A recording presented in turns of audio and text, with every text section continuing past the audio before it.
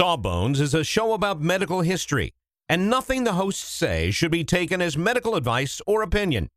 It's for fun. Can't you just have fun for an hour and not try to diagnose your mystery boil? We think you've earned it. Just sit back, relax, and enjoy a moment of distraction from that weird growth. You're worth it. All right. Song is about some books. 1, 2, 1, 2, 3, 4.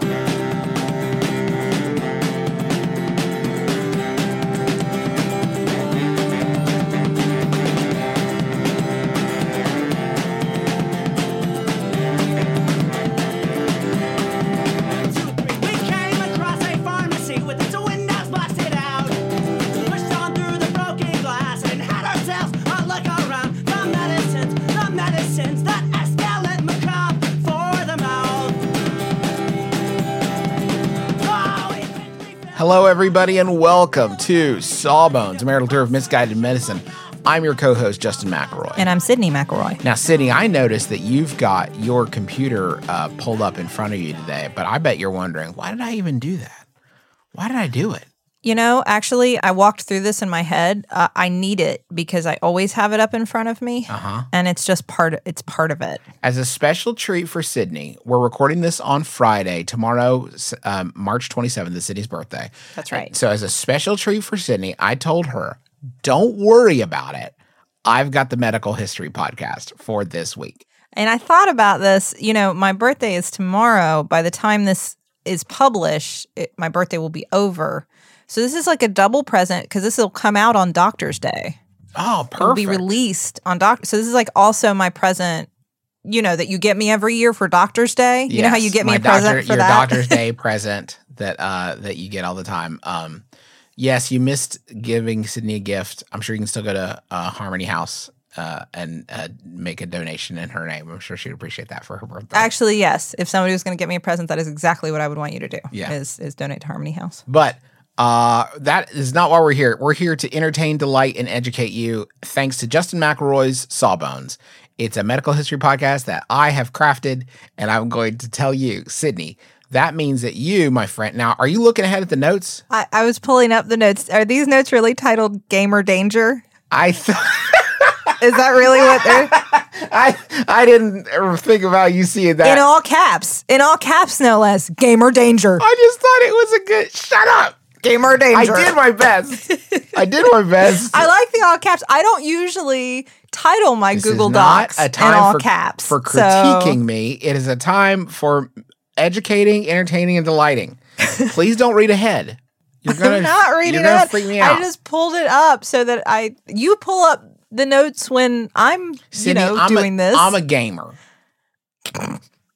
I'm a 100% gamer. Are you? But that comes with certain hazards. And I feel like in the medical community sometimes that comes with hazards like spilling your Mountain Dew all over your gaming console. Okay, can I tell you something? You're getting into some very cruel stereotypes that are not helpful to this discussion.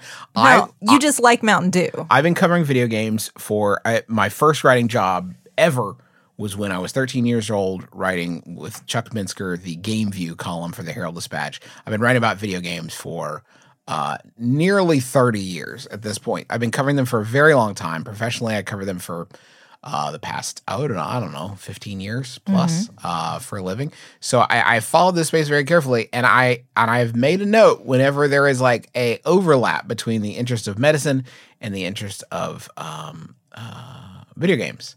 So we've done in the past like medically themed video games. We've talked about those on Sawbones. You did that episode. I did, and now I'm trying it again. I'm so far outside my comfort zone. I never realized how distracting it is when I'm looking at I'm never going to look at a screen again. I'm just going to keep my eyes locked on you because I didn't realize how disorienting it is when you're not looking at me. So listen, I'm outside my comfort zone with medical stuff, so I'm going to try to talk to you about the way medicine and video games overlap. Okay. And I'm going to talk to you about it through the lens of Gamer Danger. Yes. It's not a joke. And you're going to feel bad very quickly. So I'm warning you now. I would like to... You'll be ashamed of your words and deeds. I'm not going to feel bad about making fun of your all caps title Gamer Danger, but I would like to apologize for the Mountain Dew joke. Yeah. Well, it's too I late would like now. to apologize. It's already in That was time immemorial. unnecessary and cruel and stereotypical. But Okay. you do, to be fair, you do really like Mountain Dew. I do really like Mountain Dew. So, okay. I want to talk about a lot of different ways in which games are dangerous. Video games are dangerous for our youth. Sure. The number one, though, and I think that this has actually become more of a prominent issue in the past few years, and I think will continue to be. Esports is blossoming. It's growing. There are leagues of people who are playing video games against each other professionally in games like StarCraft 2 and Overwatch and League and you name it. Fortnite probably. It's probably an esports thing. I don't know if Fortnite's an esports thing. But maybe. I probably couldn't name Call it. of Duty, of course, is a huge Are they esports still thing. playing GoldenEye? Not as much as you would think. But with that has come an increase in gaming-related injuries, specifically in this instance, I'm talking about repetitive stress injuries, or as I call them, RSIs. As you call them. The number one, and the one that is probably the most common and the most cruel, is gamer's thumb. Now, gamer's thumb is more common in obviously console games. This isn't a big problem if you're doing like a keyboard and mouse type Sure, game. But if that you're, makes sense. if you're using the thumbstick, gamer's thumb is one nickname given to a condition called, you may have to help me with this bit, Quervain's De Quervain's. tenosynovitis. De Quervain's Yeah. tenosynovitis. Yeah. Yes. It's a condition where the tendons that move your thumb become inflamed. So you're moving your thumb around, and it can be serious. It can be very painful. I'm going to tell you about this specifically. CSID specifically, gamer's thumb affects the tendon sheaths of the extensor pollicis brevis and abductor pollicis longus muscles. The muscles pull the thumb away from the hand and palm, and you get gamer's thumb. Your thumb starts to hurt because you game too hard. Right. Now, in the 80s, I think this is hilarious. They called it Nintenditis, which is very good. And we should not have moved away from Nintenditis so quickly, I think. And I feel like I probably had, I mean, maybe not a full-blown case of Nintenditis back in the day. Yeah. But I remember those days, those nights when you would go to bed and go, oh, and now I street fightered too hard. he fought the street too much. And this is a serious issue. Not specifically, maybe not specifically gamer's thumb, but definitely this sort of repetitive stress injury has ended careers of esports players who, you know, even with like surgery and taking care of themselves, are still not able to continue to compete at the same level. There's one prominent case from earlier this year. Thomas Zuma Paparato was a Call of Duty player who ended his career at 25 years old. Oh my gosh. Because the pain he was experiencing. So there's a big push to get people to take this seriously, especially people who are pros who are doing this. I mean, for lengths of time that are not necessarily advisable for the common human body. Right. Well, you know what? It's interesting because what you're getting into is kind of the same conversation we have when we talk about like extreme sports or like extreme endurance sorts of activities, things that we start to understand that the human body is not like necessarily built to just do naturally, but we have developed all of these ways to try to like push the bounds of human performance. Do you think? I wonder if that will that happen in this space? Like, will you see? I mean, because there's research in this, right? Like, there's tons of research in like how do these high performing endurance athletes do these things that the human body isn't really made to do safely and continuously. I don't know. Tom Brady probably has the secret. And these break down to, I mean, there are other RSIs that are common amongst gamers. Carpal tunnel is obviously huge. That's something that I personally, as not a pro, sort of an amateur gamer, have struggled with and had to have treated. Trigger finger, tennis elbow, maybe Wii tennis elbow in this specific case. But I was gonna say we're gonna have to rename it. Yeah. We'll just stick with Nintenditis. Yeah. So what do you do? One, play less. Take breaks. More frequent breaks are what are advised, and stretching those against basically whatever you're doing. Right, taking breaks while you're playing. treating it can be rest, it can be NSAIDs, and in some extreme cases like steroids and surgery. So there is a big push, and kidding aside, like there's a big push in these communities to get these young people who are not thinking like I'm going to injure myself playing games, and to get them to take this seriously, because a little bit, it's that old ounce of prevention, pound of cure kind of deal. Yeah, well, and I can imagine that's especially true if it has become your livelihood, and taking a break is probably the best thing you can do if you have one of these injuries. But if your income depends on regularly gaming, how do you take a break? Yeah. So that puts you in a tough spot. So you're right. It's a balance. It's a balance. A lot of pro athletes, I'm sure, are constantly, trying to the same find. Discussion. Yeah, exactly. There is so that is probably the most serious in terms of like gaming injuries. That is an actual constant problem. Others are less so. Let's talk about the Nintendo 64. Now, I know that you had a Nintendo 64 with the, I think, probably second worst controller ever made, right after the GameCube controller, though that's debatable. I know some people love the GameCube controller, but the Nintendo 64 controller was miserable. And the highlight of this miserable... I'm looking at a picture of it to remind myself. It looks kind of like a Batarang. So look up that, and what you're going to see, the most prominent feature is an analog stick dead center. And there, in a game called Mario Party, if you ever enjoyed the game Mario Party on Nintendo 64, there were many games that wanted you to spin that stick as fast as you could. The design was for you to use your thumb, obviously, to spin it as fast as you could, but anybody with half a brain would instantly realize that if they were just to put the palm of their hand on top of the stick and use their entire wrist to get that movement, they could get a lot more stars. You're going to get a lot more stars that way. There's no two ways about it. But that's a nice tip. No, it's not. Oh, because some players got blisters, burns, and lacerations from rotating the analog stick using the palms of their hands instead of their thumb. Lacerations? Well, I mean, burns are probably the wilder part. Like, you definitely need to you need to go pro if you're like, I set my hand on, it's on fire. I set myself on fire with my incredible speed. They don't mean burns, right? Really? Like they generated friction burns. A friction injury, yeah. Not they actually generated enough heat. So, can you imagine how fast you'd have to do that? So there weren't any lawsuits filed, but there were about 90 complaints received by the New York Attorney General's office. Nintendo agreed to a settlement. The settlement was they paid the legal fees of the state. It was like $75,000. They provided gloves for anyone who had hurt their hands while playing the game. Well, were they cool gloves? I don't know. I don't know if these are like collector's items. How do you not own these gloves? These feel like something that Justin McElroy would have sought out. But like, I don't know if they would want to like necessarily brand them. Let me check the Bay real quick. And see if there's Mario Party gloves. Because I don't know if you would necessarily want to brand these Mario Party gloves like, here, these are safe to use. Yeah, I don't see any on eBay. So I'm assuming maybe it's just like regular glove, regular safety gloves. Just like gloves. Yeah, not like those arthritis gloves your dad wears. Yes. Like the fingerless gloves. Exactly. I bet they were fingerless. At the time, it could have cost Nintendo up to $80 million. So that they have backed off of analog stick rotation since Mario Party 2. Wait, what year was this that they sent these gloves out? Hold on. You asked me too quick. Sorry. No, it's okay.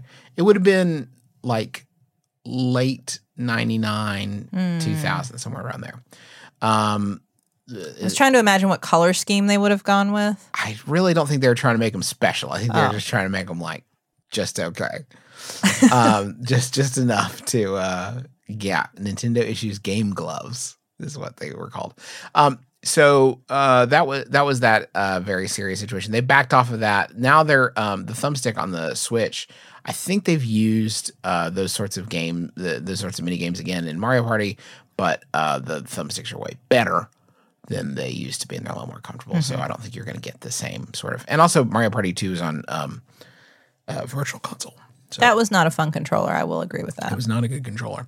Now, the Wii, of course, is hugely dangerous. A lot of problems. The Wii is hugely The Wii dangerous. is hugely dangerous. She laughs, but I mean, not hugely dangerous. I'm, of course, I should say, I'm overstating this for impact, but there are problems with the Wii in like the Wii Fit balance board. Do you ever see that?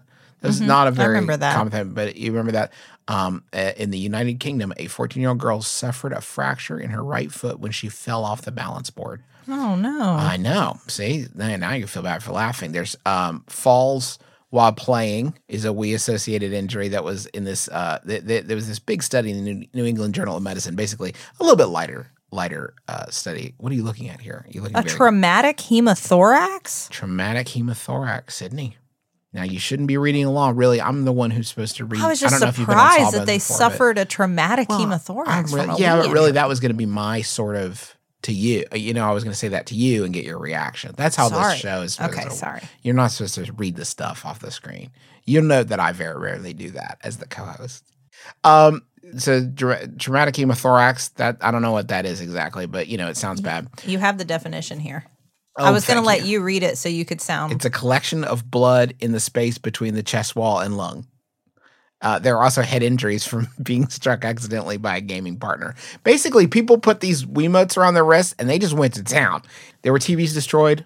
There was a kid that lost vision in one eye because he got hit by a oh my gosh. Wiimote. It's not a joke, folks. You start slinging these things around. That's why they got the wrist straps on there. And you know what? You leave those off at your own peril. That's all I will say.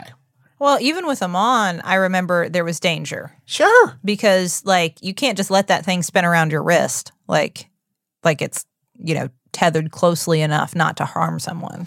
There were, of course, if you do not remember this, if you were not around during this time period, Wii tennis was a massive. I mean, it was massive. The Wii was massively popular, and there were Well, because reports of, everybody did it. Yeah, It everybody. wasn't just the traditional what you think of as someone who plays video games, which I know has always been a false stereotype, but it really She expanded. says a mere 15 minutes after I trudging out the Mountain Dew. I apologized for it. I recognize that. No, but it really, like, my parents played Wii tennis.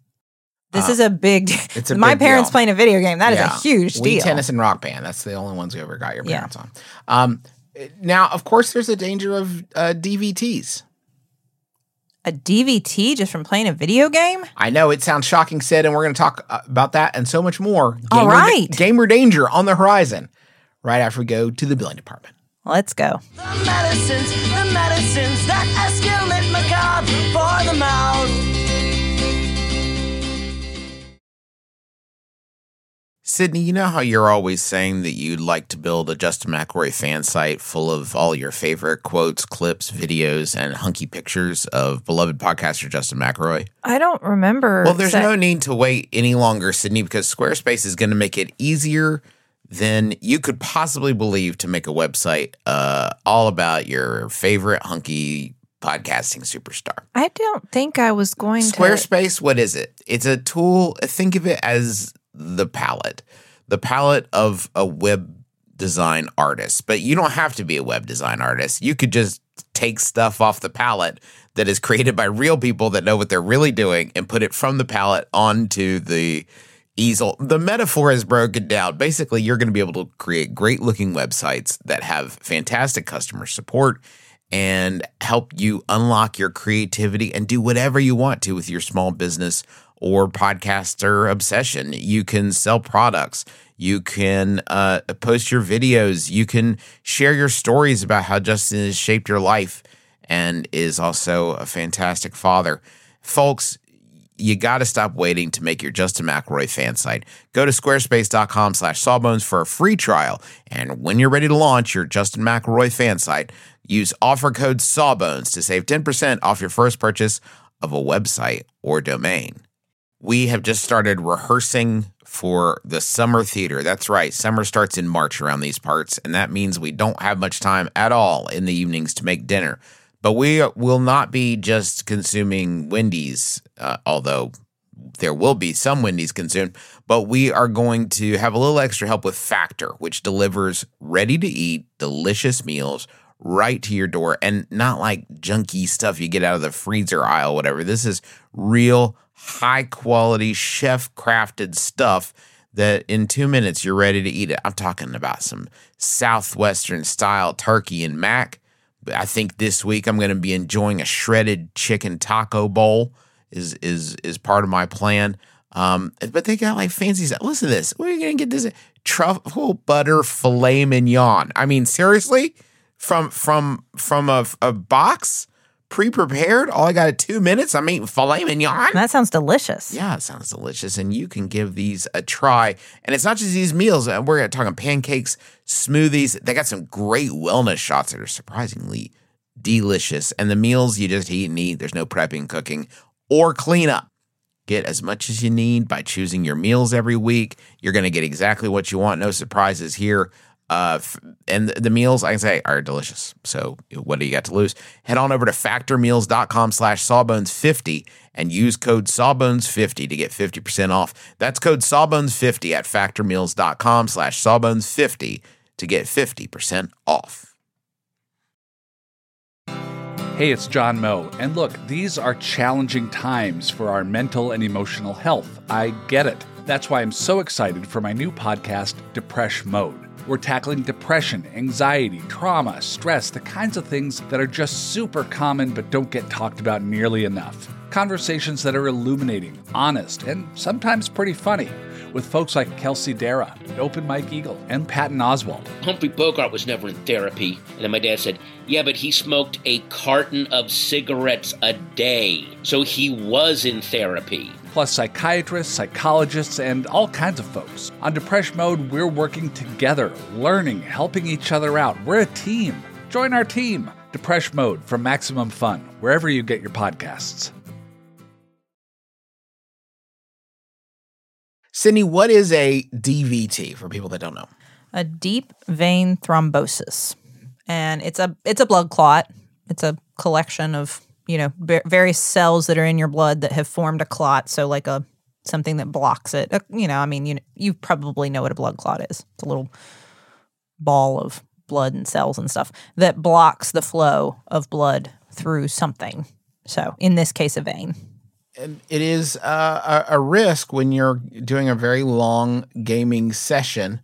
There's a risk for DVT because it can happen when you've been immobilized for too long. This is not a theoretical thing. I have two reports here. In one, there's one from a man who had been playing games with his kids for 8 hours. Goodness. And blood clots formed in the patient's lower legs, causing a DVT, and he had to be treated with emergency blood thinners to remove the clots. Now, I don't know what game that is, but I would love to know what got you to sit. Honestly, if I could get my kids to sit down for 8 hours, the DVTs might almost be worth it. I'm kind of on the fence about it. I don't need them to sit for 8 hours. If I could get them to sit for 8 minutes so that I could, eat a salad or go pee, that would be cool. A young man also in New Zealand developed life-threatening blood clots in his leg, according to this story on Live Science, after playing 4 days of PlayStation games. I'm assuming that's not 4 interrupted days because we're getting into some hygiene issues there and sleep and bathrooms. I've seen those gamer chairs that and I don't know if they're real. Have the toilets built into them? I've seen people share those on Facebook, and I always assume it's a joke, but they're like, I need this. And most but it gamers also do have gamer chairs with potties in them, Sid. That is a correct stereotype. No, most they do. have those cool looking. I've seen the ones they have on their streams and stuff. They all look cool and space age. But these are like recliners, basically. So you can just sort of set your controller to the side, recline back, take a nap, sit right back up, and go right back to gaming. And there's little mini fridge and all that. I bet these aren't real. Anyway, moving on. The thing is, anything you do, if you hold still long enough in a seated position or in a laying down position, if you're laying down or seated, it puts you at risk for a DVT. Now, a lot of people say, well, why doesn't everybody get them while you sleep? Well, you move while you sleep. You're moving and stuff. But that's really the risk. It's the same reason why airplanes, you're at risk for them. Long car trips, you're at risk for them. Anything after a surgery, maybe if you're immobile for a while you're recovering from something, in the hospital if you're sick and you can't move. because you just don't move. So that would be my concern is like, you shouldn't be playing a video game so long that you're not moving at all, you know? Like that you're holding that still, because that's a degree of stillness that we usually don't hold for long periods of This time. happened to a friend of mine. This happened to my friend Kevin Kelly, who's somebody I worked with at Joystick. That might mean I you don't need, think it was after a long gaming session, but that it was might definitely mean you connected. need more breaks. And this is true for people who work on computers in general. I think there's a risk here. So we need more breaks. Get up and walk around some more. I know what you're thinking. The reality of these gaming injuries is just too much. Maybe it would be nice to be whisked away into a virtual reality. Well, no, the danger lurks there too. No, I totally see this. So what's the most common? Obviously, the most common is, you put on a VR helmet and you're ambulating around a space and you're not following the safety guidelines, and maybe you didn't set up your barrier where it's supposed to be, or you left a toy train out in the middle of your office or whatever, and you walk into things, you punch a wall, you fall directly onto your face. And that is a danger. This has resulted in strains, broken bones, and concussions from people just falling and running into stuff. It doesn't surprise me. It's very disorienting the few times I've done it, although I can't engage with virtual reality very much. I don't know if you're going to mention one of the other. Nausea is a more transient problem, but is definitely there. There's also, sort of tying into the RSIs we talked about earlier, there's an issue of neck strain with a burden on the cervical spine because you're supporting the weight of this helmet, and I've already got some heft up there, on top of the neck that I'm going to pile on with your big head. With the VR helmet. Thank you, dear. So that is a concern. It's also worth noting that, and this is like, I don't want to sow seeds of fear, uncertainty, and doubt, but there is also some early discussion that maybe as we transition more into people spending more time in VR, that there might be some longer term dangers that we're not necessarily aware of yet. One would be we're not used to processing the sorts of like intense stimuli that you get from this, and that may not be good for your like nervous system, your circulatory system, like the fear, the anxiety, like being directly pumped in. That the effect of that sort of like fight or flight mode, and putting yourself in that constantly could be damaging over the long term. I can see that. To start to think of corollaries to that, yes, there definitely is a concern there. It would be interesting to see how that plays out in a simulated situation where on some level you aren't in danger at all times. Right. If that would protect you, I don't know, because it is very realistic. Although the only one that I could engage with was that one where we were in Disney World and I was sitting on a bench, not moving, so that I could just look around, because as soon as I move, I'm going to vomit. I'm going to hurl right away. I'll never have that problem. It makes me so nauseated so quickly to do any of that. There's also some anecdotal evidence that forcing your brain to process like three-dimensional images in that way and the eye strain that it caused may create longer-term issues for you. Although, again, none of this is not scientifically proven right now because a lot of this technology is early and we don't have people who have spent the kind of time in VR, but it's something to be aware of. I mean, I think with a lot of this stuff, right? Balance. It's just about balance and finding a balance between getting your game on, getting your points, as they say. Now, Sydney, I am not just here to bury video games in danger. I wanted to briefly talk about the good stuff that video games do in terms of health. All right. There obviously the Nintendo products, when especially the Wiimote became such a big thing, a lot of people saw the opportunity for encouraging people to become more active, but also to use it in some sorts of physical therapy, like the balance board. It has been used to train balance in older people, like the balance board has been used, or those with Parkinson's disease. The Wii remote controller can be used to improve basic laparoscopic skills. I don't know what that means, but... Like camera-assisted surgeries where they do like a minimally invasive procedure, meaning that they only make a few small incisions and just insert a camera and some other instruments into tiny incisions as opposed to a big open procedure where they have to make a much larger incision. The healing is faster, the recovery is faster from laparoscopic procedures. So a lot of surgeries have been transitioned to that when possible. There's been a good amount of research into using VR for physical therapy because where your motions are being tracked, it can help you to make sure that you're performing the physical therapy properly and monitor the kinematics, it says here, of your limb movements. So that kind of research was done actually using the Kinect, which was Microsoft's failed camera. I remember that though, because it games. sent all those little spots, those little dots all over your room.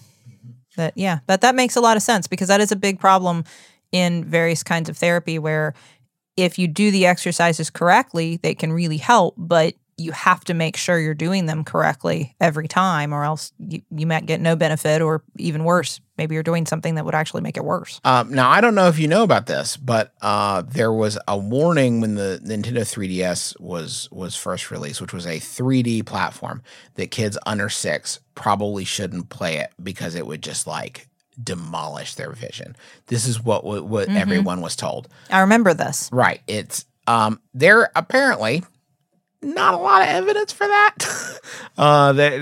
They have backed away from that. It is not they don't seem to have found any sort of evidence that is an issue. But actually, in the story from 2011, the American Optometric Association, the AOA, says that 3D may actually help uncover subtle disorders that can result in learning difficulties for kids.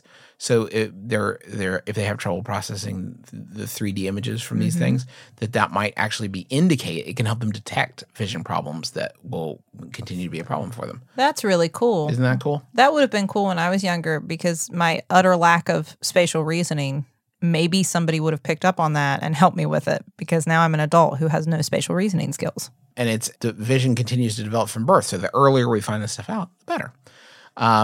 Video games are used a lot in therapy. There is, for example, a game called Sparks with an X that is used to just treat depression. It is a game where you do specific goals, and it can help you monitor your own emotional state.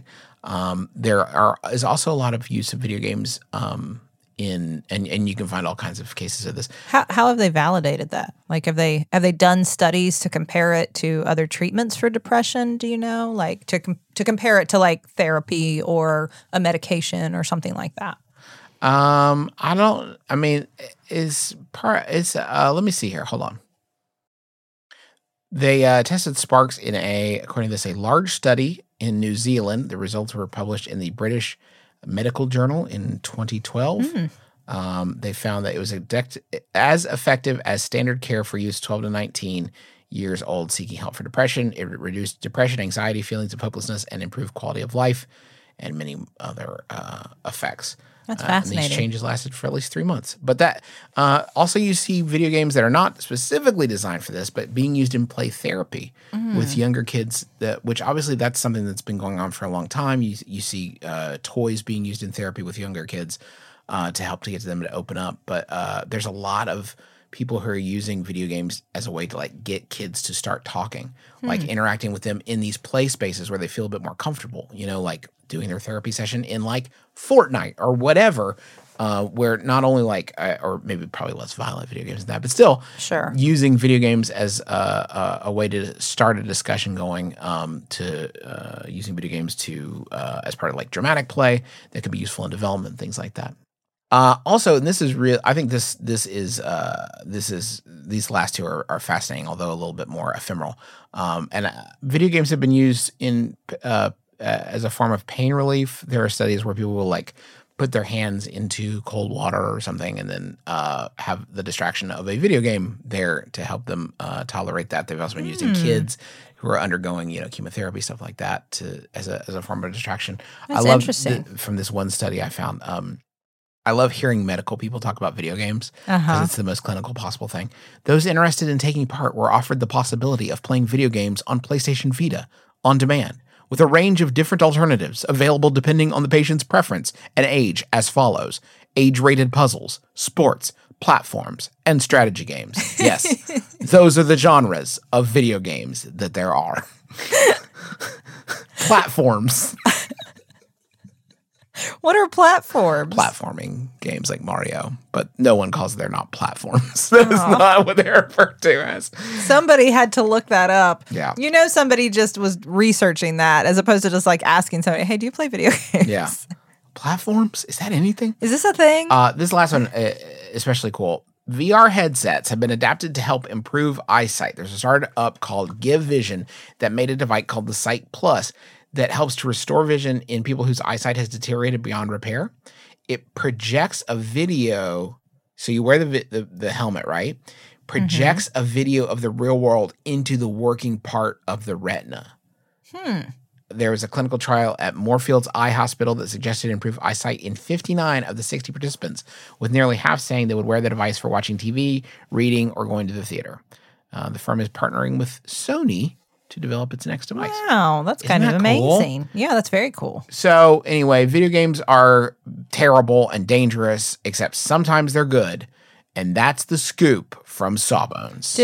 Was the whole idea here that at the end I would say, well, I guess I should let you play video games more? No, I'm 40. I play video games whenever I darn well please, which usually just happens to align with when the kids are asleep and you're busy doing other things, or I've woken up before everyone because of my ongoing struggles with anxiety. But video games are here to stay, and they are dangerous unless you use them in moderation, in which case they're probably fine, maybe even helpful. I've been sitting here thinking what the perfect use for this gamer danger in all caps is. Like, where can we use this? I thought we should write a book. No, don't write a book. This looks like a pamphlet that you'd find when you go to like the school nurse. Yeah. You know, where like they have all the pamphlets about all the stuff that can go wrong for teenagers. And then they have one that's titled Gamer Danger. And they have like some kids out on the playground and one's like laying there, like holding their leg screaming. And it's like Gamer Danger. And you're like, what is happening? As much as I'd love to sit here and listen to my wife continue to rag on me, we do have to end the show here. Thank you so much for listening. Thanks to the taxpayers for the use of their song Medicines as the intro and outro of our program. And thank you to Justin for doing the research for this episode so that I could take a break this week. That was a great birthday present. You're welcome, Squid. If you want to get Sid something, head on over to the Harmony House website, and you can help people who are experiencing homelessness in Huntington, West Virginia. It is a wonderful organization, and I think they would be happy for any support you could offer, harmonyhousewv.com. And let Cindy know you donated. I'm sure it would brighten her day. That would. Thank you. That is going to do it for us. So until next time, my name is Justin McElroy. I'm Sydney McElroy. And as always, don't drill a hole in your head.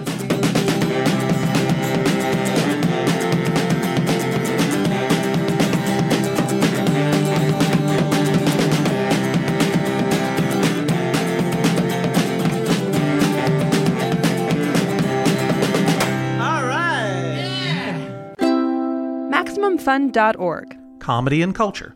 Artist owned. Audience supported.